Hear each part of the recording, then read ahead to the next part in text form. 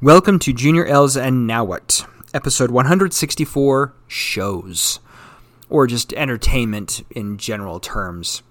So for this episode, fair warning, I am going to attempt voices again, so hopefully that goes well.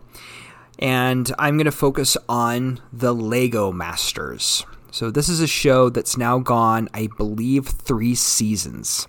And the premise of the show is it's supposed to be a reality television show. And so they bring in contestants. For the most part, in every case, they're teams of 2. Now, the thing that makes it different from team to team is I'd say about 85% of the teams that they bring in are teams that have worked together with each other previously. In some rare cases, they come in kind of cold, meaning they may not have met before the show, or if they had, it had been maybe some cases virtually, where they've done things online together, especially during COVID, but they didn't get a chance to actually work together. Now, they bring in X amount of teams. I want to say the show each season has started with around 12 teams. Each season's done things a little differently.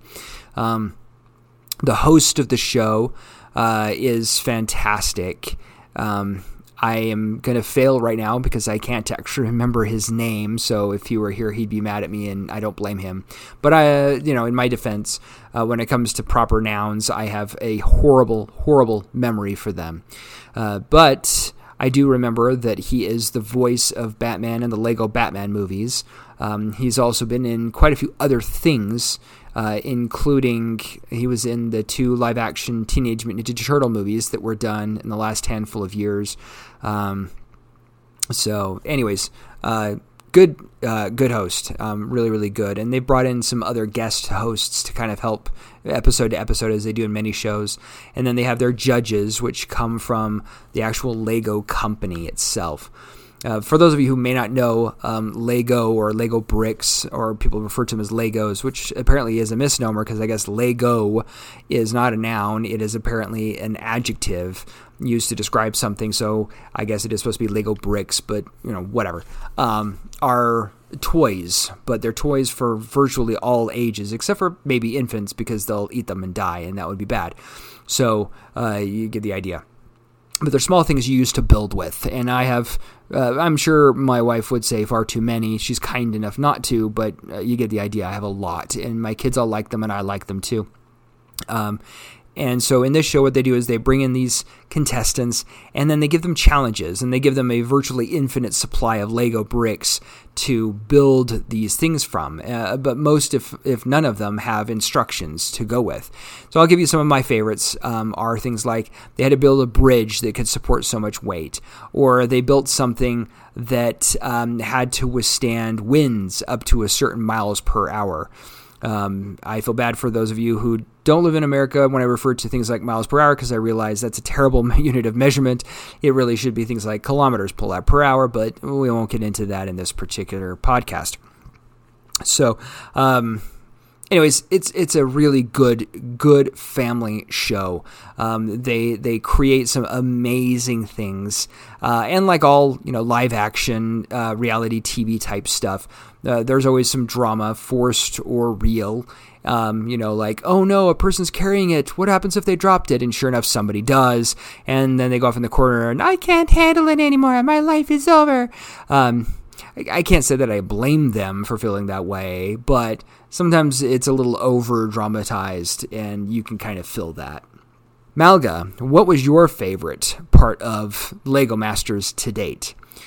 Well, truth be told, my favorite part about Lego Masters is when they destroy their sets afterwards. Sometimes they drop them, sometimes they hit them with really big objects. And in one particular episode, they actually had like a wrecking ball made out of Lego bricks that hit their things, the creations, and they were to destroy them. And one of the teams built their creation for the sole purpose of destroying the Wrecking Ball, which was fantastic because they actually succeeded. Goes to show that when you put your mind to it, even with something as quote-unquote weak as Lego bricks, that you have the capability of doing amazing things. I have to agree with you on that, Malga. It is kind of amazing when you think about it, because they are tiny. I mean, the really, really small ones are smaller than your pinky nail. And the big ones really aren't that much bigger, honestly. But, you put them together the right way, and you can do some kind of amazing structural things with them. Bob, what about you? Well, for me, I just like the fact that they use hammers to put the bricks together. And they're not huge hammers, certainly nothing like a blacksmith would use, but they're little tiny hammers to pound the pieces together, which is kind of elegant in its own right. Yes, I guess I could see that.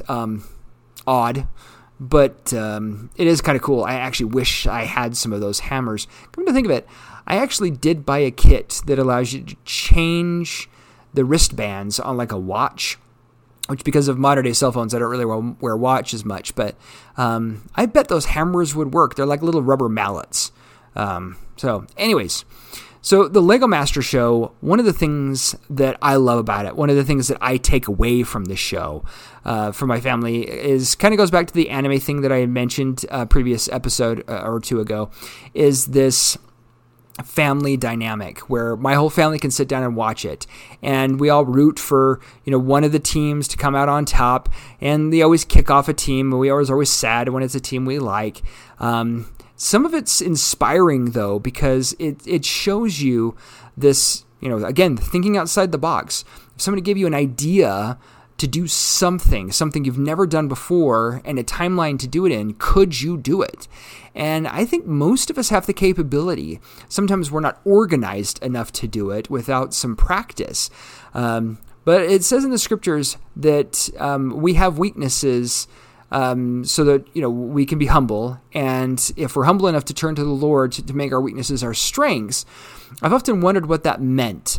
For example, if a person is born with only 3 limbs instead of 4, how is that going to make their weakness a strength? It's not like, oh no, I've now recognized that I only have 3 instead of 4 limbs. Make my 4th limb my strength by growing it back. Yeah, I don't think it quite works that way most of the time. I know that, Christ and others have worked miracles. And I don't doubt, let me rephrase that. I do not doubt that in some of those cases, the regrowing of a limb probably happened. But the point is that a lot of times I think that weakness to strength comes from learning to deal with your weakness. And that produces an exercise where you practice doing something that is extremely hard, which makes doing other hard things more capable, or in some cases even easier. So, ending on that philosophical thought, thanks for listening. I hope you get a chance to watch Lego Masters and enjoy that as much as we do as a family. Smile and be happy, and remember you're worth it. Thanks for listening.